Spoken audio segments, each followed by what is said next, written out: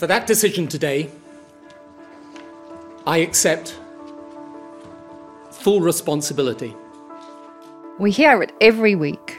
It doesn't really matter which country you're in. That was an image. Take responsibility. But in the UK, it feels particularly pronounced. Will they have the courage to act, or will they refuse to take responsibility? The familiar sound of British politics, where one party almost constantly blames another for whatever has gone wrong.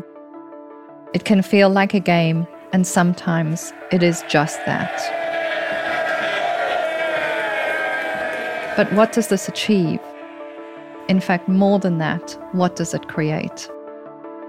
This blame culture, I believe, is part of the reason why we fail to learn from catastrophes, why we fail to change.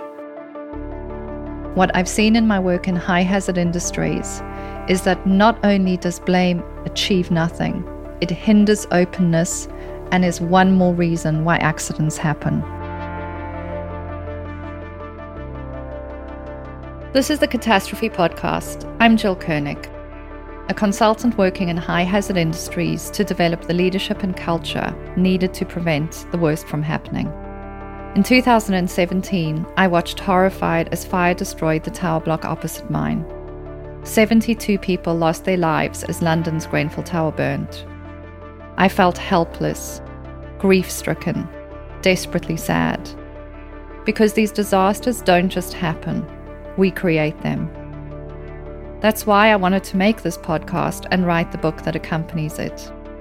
To apply what I know about safety and change, to speak to other experts and frontline workers, to expose how our established ways of thinking and working cause catastrophes, and ultimately to show how we can all prevent them if we change our approach.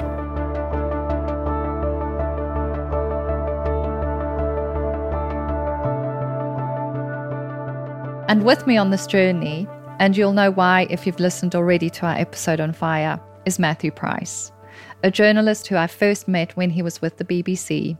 He's now at Sky News. Jill, in this episode, we're going to talk to three people who know all about the blame game. In fact, that's the title of Christopher Hood's book. We'll be speaking to him in a bit. But first, we wanted to speak to two people who know the front line of politics in this country extremely well. Charlotte Ivers is a political journalist and works for Times Radio. And Salma Shah has been a government advisor. She worked in 4 different departments. She knows all about blame. She says it is part of how politics works in the UK. So I think the first thing to note about the British political context is that we have an adversarial system. And so in order to win an election and in the intervening time, it's sort of central to our system that you are able to apportion blame. And another way of thinking of that is holding those in power to account. So blame in some instances serves a very important political function. So given that, is it possible for politicians to be able to hold their hands up and say, I'm sorry, we got it wrong? Yes, it's happened, on notable occasions, but it is the exception to the rule rather than the rule itself. So I would add to that, in terms of the wider context, we recently particularly have seen fewer politicians resigning over issues that might previously have been considered a resigning matter. And I think really the reason for that is a perfect storm of conditions, which makes that easier than it usually is. So the first one, of course, is the government's huge majority. You don't have the pressure from MPs on people to resign in the same way that you might have done under a previous administration. So look at Nick Timothy, Theresa May's chief of staff, for example, having to resign after losing the general election in 2017. That came from pressure from a very small number of Conservative MPs on Theresa May to get rid of him, and she had to go with that because, of course, it wouldn't take many rebellions to get that to happen or to take her out of power. But then look at Dominic Cummings, and you had a much larger number of MPs who wanted him to go, but because of that big majority, Boris Johnson didn't feel the need to do so. Combine that as well with the fact that Boris Johnson clearly values personal loyalty very, very highly. He has people who he's worked with for a long time. He feels very reliant on them sometimes. He operates in a manner which essentially involves him being a chairman quite a lot of the time and recruiting good people and relying on their decisions as he sees them to be good decisions.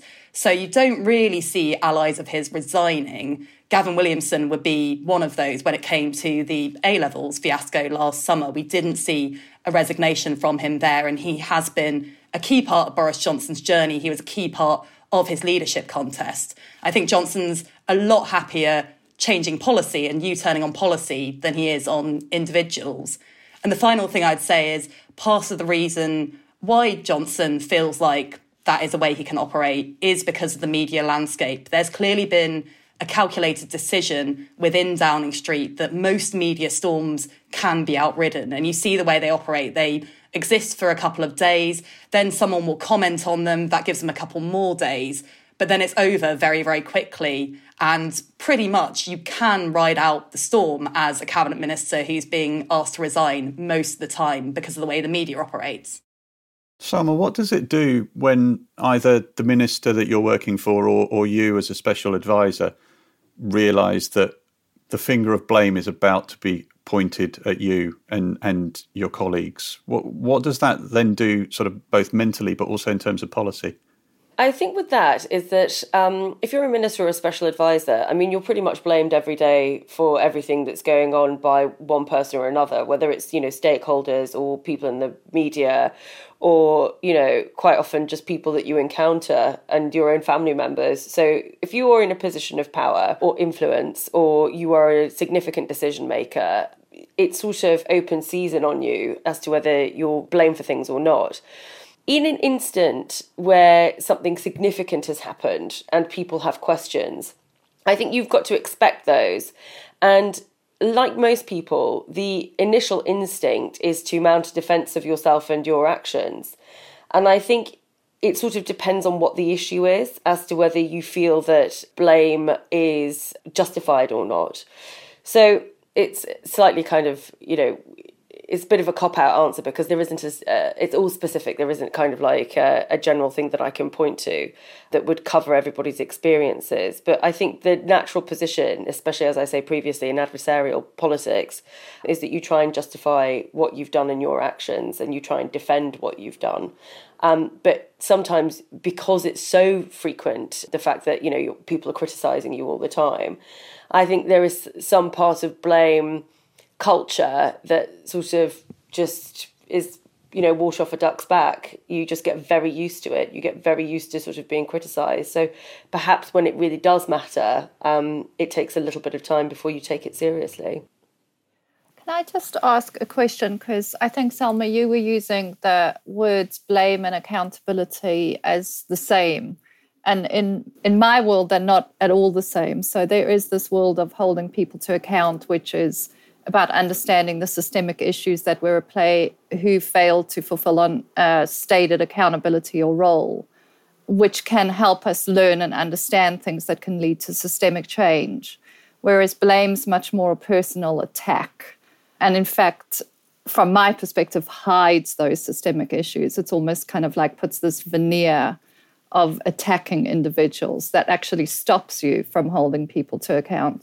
I think that's right. And in anybody's sort of natural understanding, that's how they would distinguish those two things. But as I say, the political system is worked around so that actually those two things are essentially the same. Because if you are a decision maker and you are elected as a decision maker, your choices make a difference. Now, there could be a whole host of reasons as to why, a certain thing ended up in the way that it did. And it might not be the individual's responsibility who is there in that ministerial post at the time. But they are accountable for everything that happens on their watch. They can't sort of, push it over to somebody else. And because it's an individual, that's where blame comes in, because it's your fault. You did this. You're the person standing at the dispatch box. And I think it's very hard to separate that sort of line of attack or line of questioning from the general principles of accountability in a system and a structure. So whilst I can completely agree with you, they are two different things. In the way that you action it and the mechanism, it sort of becomes blurred, if that makes sense. Yeah, completely. I mean, that's what I witness, is that there isn't a distinction. Hence, we don't learn. No, we don't learn, but you can't allow that because, as I say, if you are going to try and win an election, you cannot allow for, compassion and humanity to come in when you're dealing with the opposition. And as terrible as it sounds, we try not to structure ourselves for a system that's going to be a coalition. I would add to that as well. I think there's a tendency among politicians and among the media to sort of take a great man view of history on these things, or not so great man view of history, as the case may be, whereby you have blame for an individual, and in doing that, you miss some of the structural problems behind that individual that would lead to accountability, and that maybe if we fix those structures, it would have a lot more success at making things better in the future than just getting rid of the person at the top. So to take the Gavin Williamson A-levels question, for example, when Gavin Williamson didn't resign over that, there are a lot of calls for him to take the blame, whereas actually a lot of what we were hearing from people around Williamson was, we didn't know what Ofqual were doing until the last minute.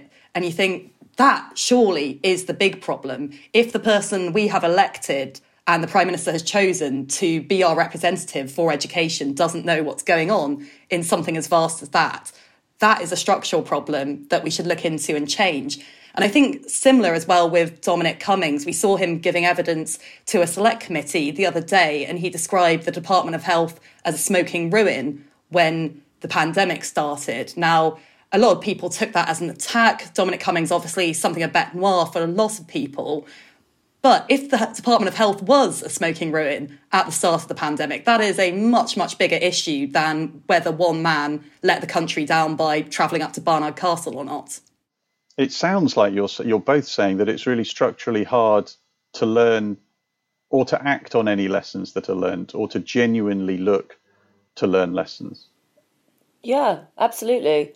There's another thing involved in it, which is, I think structural is the right word, because when you have political cycles of 5 years, which, are completely reasonable and sensible, because at some point the people need to decide that they're going to throw out their democratically elected government and potentially have change or continue with what they have. When you think about other cycles of kind of reform and change and understanding, they are not as short as 5-year cycles, especially when you're kind of like taking off the top level of departments and replacing them with an entirely new team.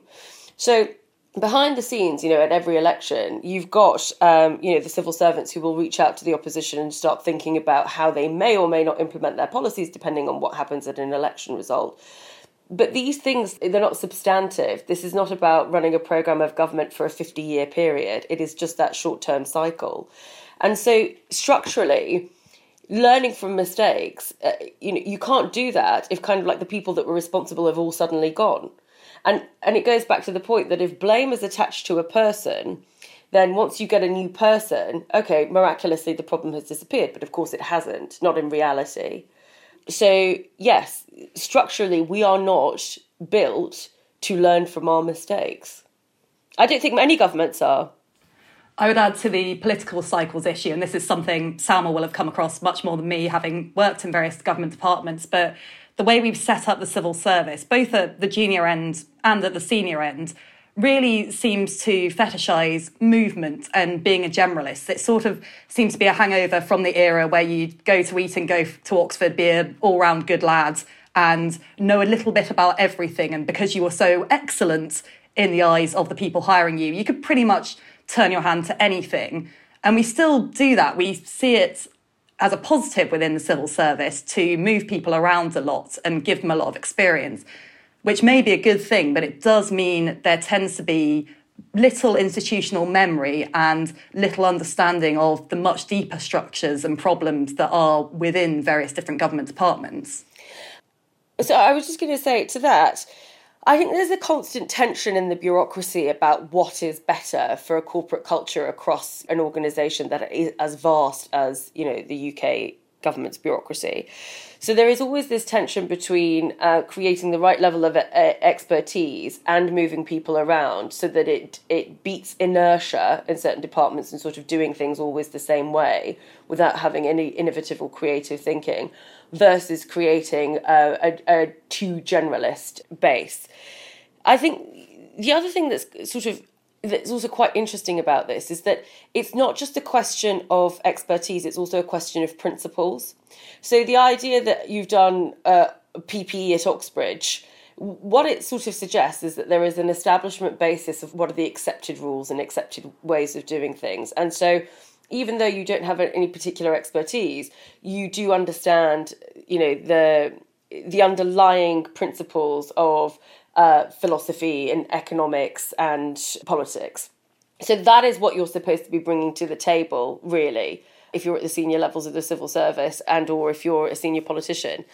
I think there is also a distinct lack of principles that continue because there's so much shifting and changing that nobody really knows what the core and the centre of a job like a senior politician is supposed to be anymore, because there are so many pressures and there are so many variables in terms of what you're supposed to prioritise that actually the core is missing. And that is a lot to do with perhaps hiding from blame, being able to show that actually I'm doing the best that I can, when really, to Charlotte's earlier point, the better thing might be to just fall on your sword and resign and sort of move on. So there's a principles issue as well. And I think, because one of the things that interests me is complexity, because the world's increasingly complex and traditional kind of bureaucratic ways of command and control leadership are increasingly ineffective, to be polite. And one of the key things in terms of leading in complex world is being principle-based. Because the world's so complex, you have to know where to ground yourself and you have to be very clear what principles you're going to operate from. So it's just interesting, Salma, that you say that. Your complexity point is a really interesting one, because let's take climate change as an example, right? It's one of those things that nobody can be blamed for, but somehow we have to sort of turn it into a blame narrative because, oh God, China's emissions are over the top. But then, of course, why is the Western world lecturing China when it's already had its advantages of being a carbon-burning machine throughout its industrialised period? So there's that element. But if you're trying to get to a solution, you cannot have a sort of a nationalistic breakdown of this. It has to be an international endeavour. But the more you require that for those complex structures to go across countries, the more you see this increased drive to populism that then tries to create external threats and external enemies, because it's much easier to have that command and control structure if you have clearly defined tight national parameters. But of course, it doesn't deal with the big issues that you're then going to have to deal with. So in some ways, we still lean into this system where we can point the finger at somebody else because it's what we know. How much does the media play into it in Britain? I mean, we've got this adversarial politics system that exists, but the media loves to play gotcha. It loves that moment when the minister is forced to resign. And do you think that's just a byproduct of the system, or do you think the media actually makes everything we're talking about, the inability to genuinely learn lessons out of catastrophes, do you think the media actively makes that potentially worse? So I would say the media fundamentally is constrained by the obligation to sell newspapers, to keep eyeballs on screens and ears in earbuds. And as a result of that, there is a much more interesting story in this individual person has done something wrong and now there must be consequences. People love human stories more than anything else. And if there is some human drama associated, then that is interesting and sells papers in a way that something more backroom never will. And the real structural problems that we've been talking about are not going to work in the 17th page of the newspaper, let alone on the first page of the newspaper. So I think that really creates a bit of a perverse incentive for politicians, because they know what are the problems that are going to get them on the front page of the newspaper, and they know what are the ones they can probably get away with not looking at so much, because that is never going to be as interesting to the public and to the media as other bigger issues. And that does mean as well, back to that 5-year electoral cycle, that it's very easy for successive generations of politicians to think, I'll just put that one to the side and then let someone else deal with it in the future. And that keeps going, keeps happening. I also think that the difficulty is that how the format of news is such that it sort of responds to individuals' psychological propensity to be able to take in information. And unless you're really dedicating yourself to knowing a certain issue, news stories can't cover things in the way that you might like them to give you full understanding. And I think that there is something about, people themselves not wanting to know things at certain depth. And it's much easier to sort of say, OK, here's a goodie and here's a baddie. And so is it really kind of just something perpetuated by the media, or is it this also how we're built and how we function? In which case there's a much bigger problem in terms of how you communicate information to people. And, I've considered that quite a lot in terms of, I did a lot of communications in government. So it's kind of, what is the shortest, sharpest, most accurate way of delivering something?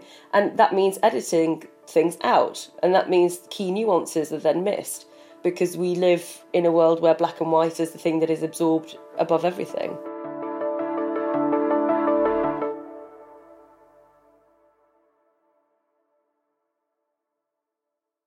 I think, Jill, the first thing you said to me, or certainly the thing that sticks in my mind that is among the first things you said to me when we met in those early hours after the Grenfell fire, was that we shouldn't look to blame people because it wouldn't help. And I couldn't get my head around that concept then. And in many ways, I still can't quite get my head around that concept, because it is natural, I think, after a fire or another catastrophic event to look to blame people. But listening to Charlotte and Salma, I think I'm starting to understand where you're coming from in terms of blame not helping. So there's this statement that I often quote, which is that blame fixes nothing. A natural response is, of course, to blame and want retribution. But it doesn't fix anything. And when we're focused on individuals and removing individuals from systems, it doesn't change the context and it doesn't fix the systemic issues. So blame can be emotionally satisfying, but it can also stop us from digging deeper to understand the context inside of which people's actions made sense. There's two sides to blame as well. There's avoiding blame and apportioning blame. You might call this the blame game. And Christopher Hood, who we're going to be joined by shortly, wrote a book called The Blame Game: Spin, Bureaucracy, and Self-Preservation in Government. He is Emeritus Professor of Government, a Fellow at All Souls College, Oxford. In the book, he describes how finger-pointing and mutual buck-passing is a familiar feature of politics, and that blame avoidance pervades government and public organisation at every level. He thinks it's always been like that, but what he's noticed in recent years is there's been a change in the civil service as well. I think there's been a change in the bureaucracy, and I'm thinking particularly of after-the-fact review and what used to be called post-mortem exercises. And I do think that if you go back to earlier times, certainly in the British case, and you can see this from archival documents, in some departments you see some very searing post-mortems of what went wrong in particular operations. I've seen this, for example, in relation to taxes that failed and things like that. When I started in public administration, I was working on tax administration because that's the core of public administration. And I came across government documents through archives in the 20th century with very detailed post-mortems, as they were called, of everything that went wrong. The Treasury used to do this for every single spending survey, and you'd get a frank discussion of what got wrong. these days, these things are very, very hard to find. And I think I've seen more of a change within the bureaucracy because perhaps it's all got more politicized, and you also have, of course, a freedom of information legislative framework where it's just too dangerous to do that for people's careers. And so either what lesson learning exercises you get are very unspecific and general because of the liability issues, or they're buried deep under a carpet tile somewhere and you never find them. And it makes me also think about, and Matthew, it'd be interesting to get your point of view here, but the role of the media in this, because, you know, in my work in a high hazard industry, this thing about learning and being able to say you've made a mistake is absolutely critical, because everybody makes mistakes. So you can't possibly, you know, be safe unless you are willing to share about where things are not going according to plan. But I do think in my perception watching the media is the media just jumps on who's to blame. It's the first question that gets asked after anything going wrong. I mean, what's interesting, if I think about Grenfell and unpicking Grenfell, is so the media moves quickly, and certainly in the environment we have now with social media and everything, the media moves extremely quickly. And the media narrative moves on very quickly in order for the next thing, what's the next shiny object? And so if we go back and unpick Grenfell, that story develops very quickly. First you deal with the site of the fire, then you deal with the people who've died, then you deal with, right, what's to blame here?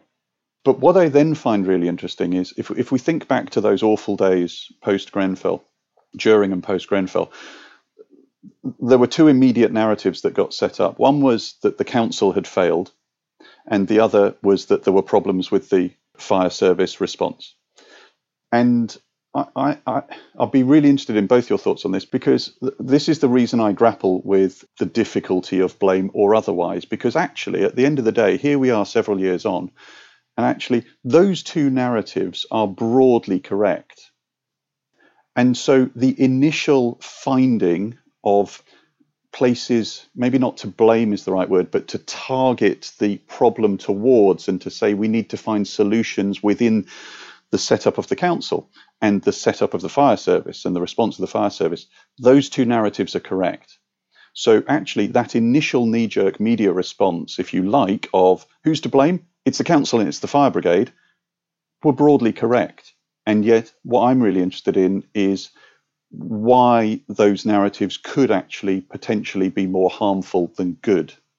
My late mother worked in the National Fire Service during World War II. She was a communications officer, and I can remember her telling me stories about things that were very dramatically exposed in Grenfell all those years ago, and all the problems of communications and what you do with buildings that are seriously damaged and the like. So, in a sense, I've got a family connection with this kind of disaster. I think part of the question that you're raising, I did try to think through in my book. And that is, the question is, when is blame good and when is it bad, and how much of it do you want?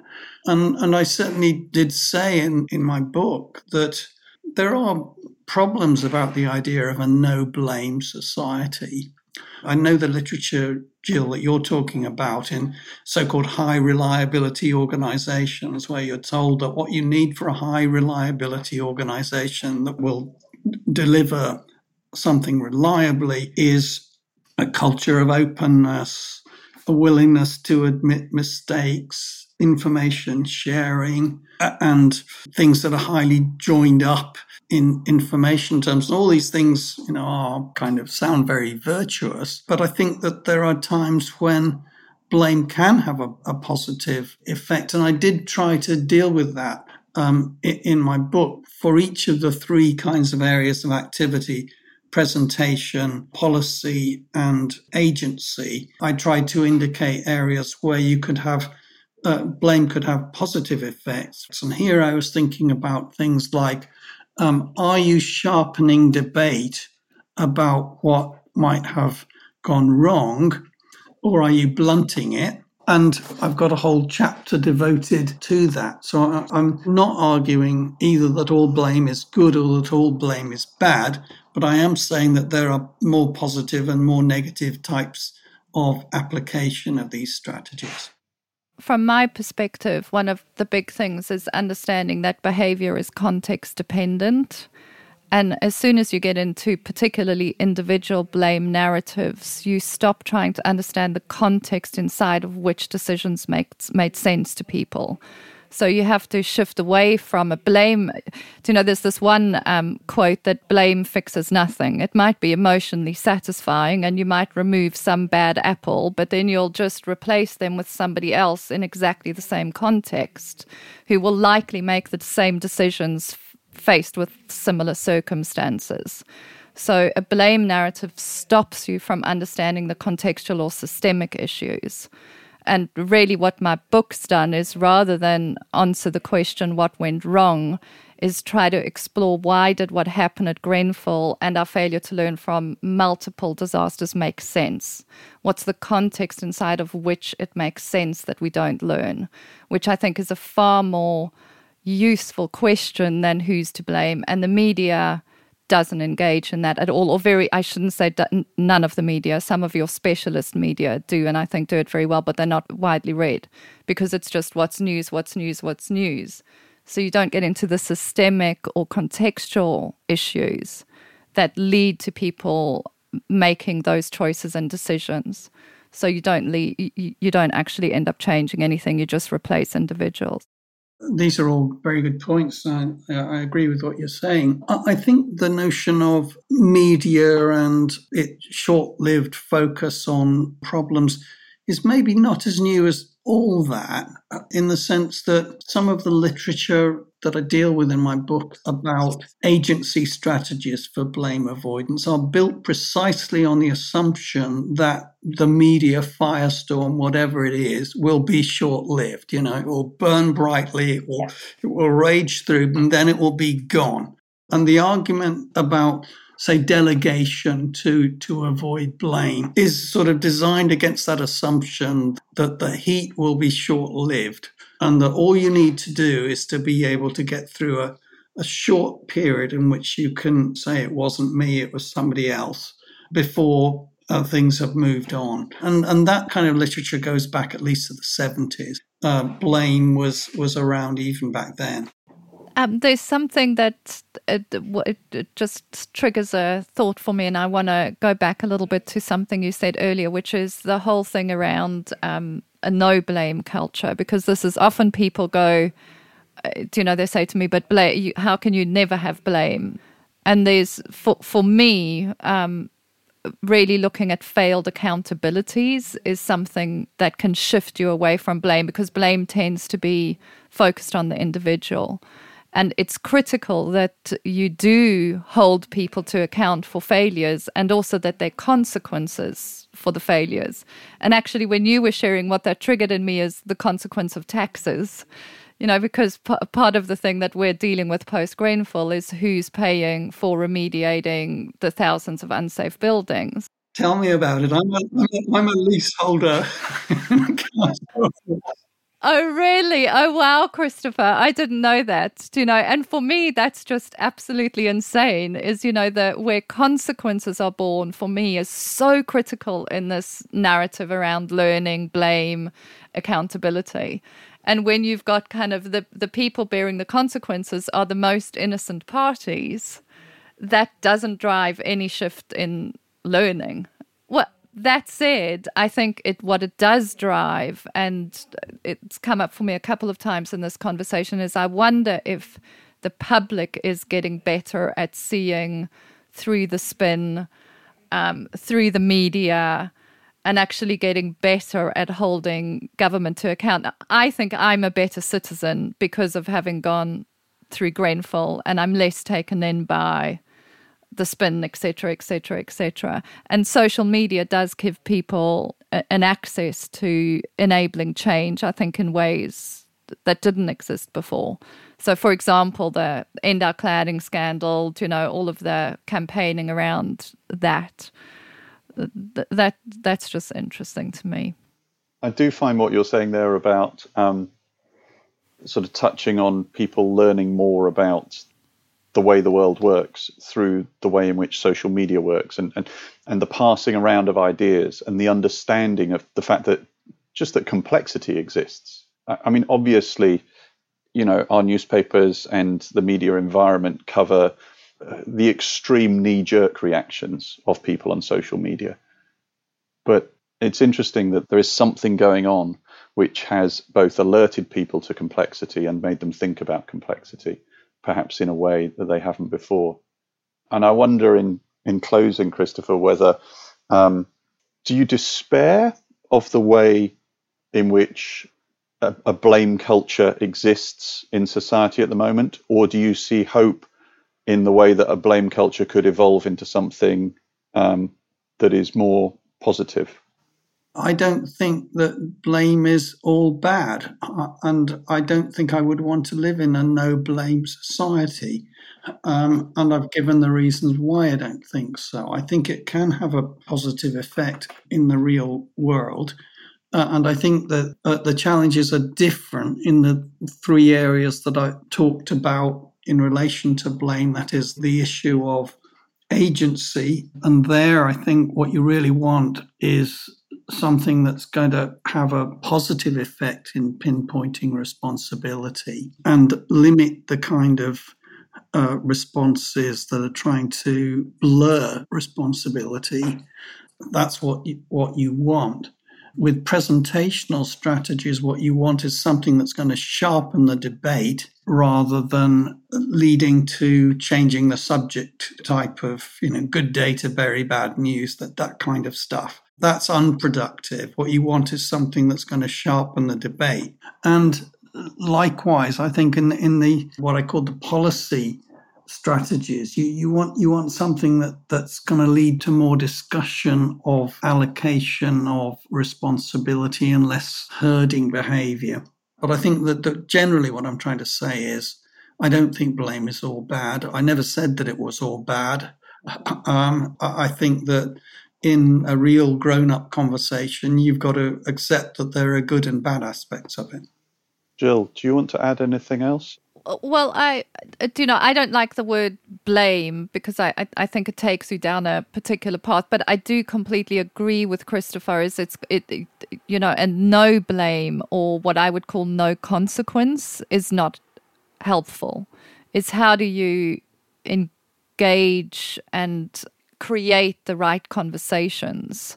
And I think that if I look at the world, the blame avoidance seems to dominate and stop all of the positive things that Christopher's speaking to.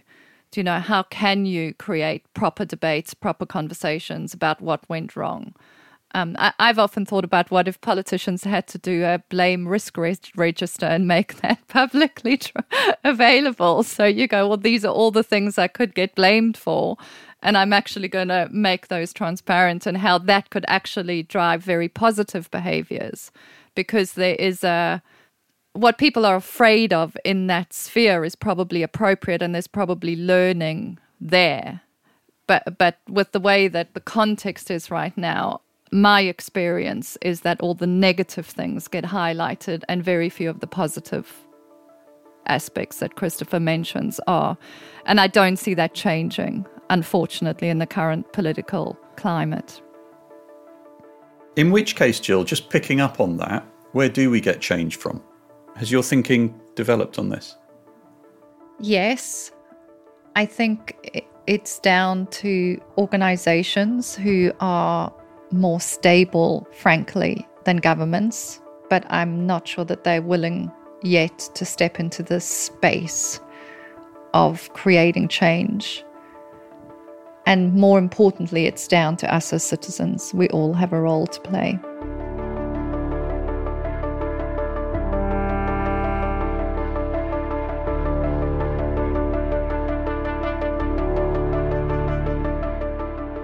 In our next episode, we'll be looking at how we can harness some of that.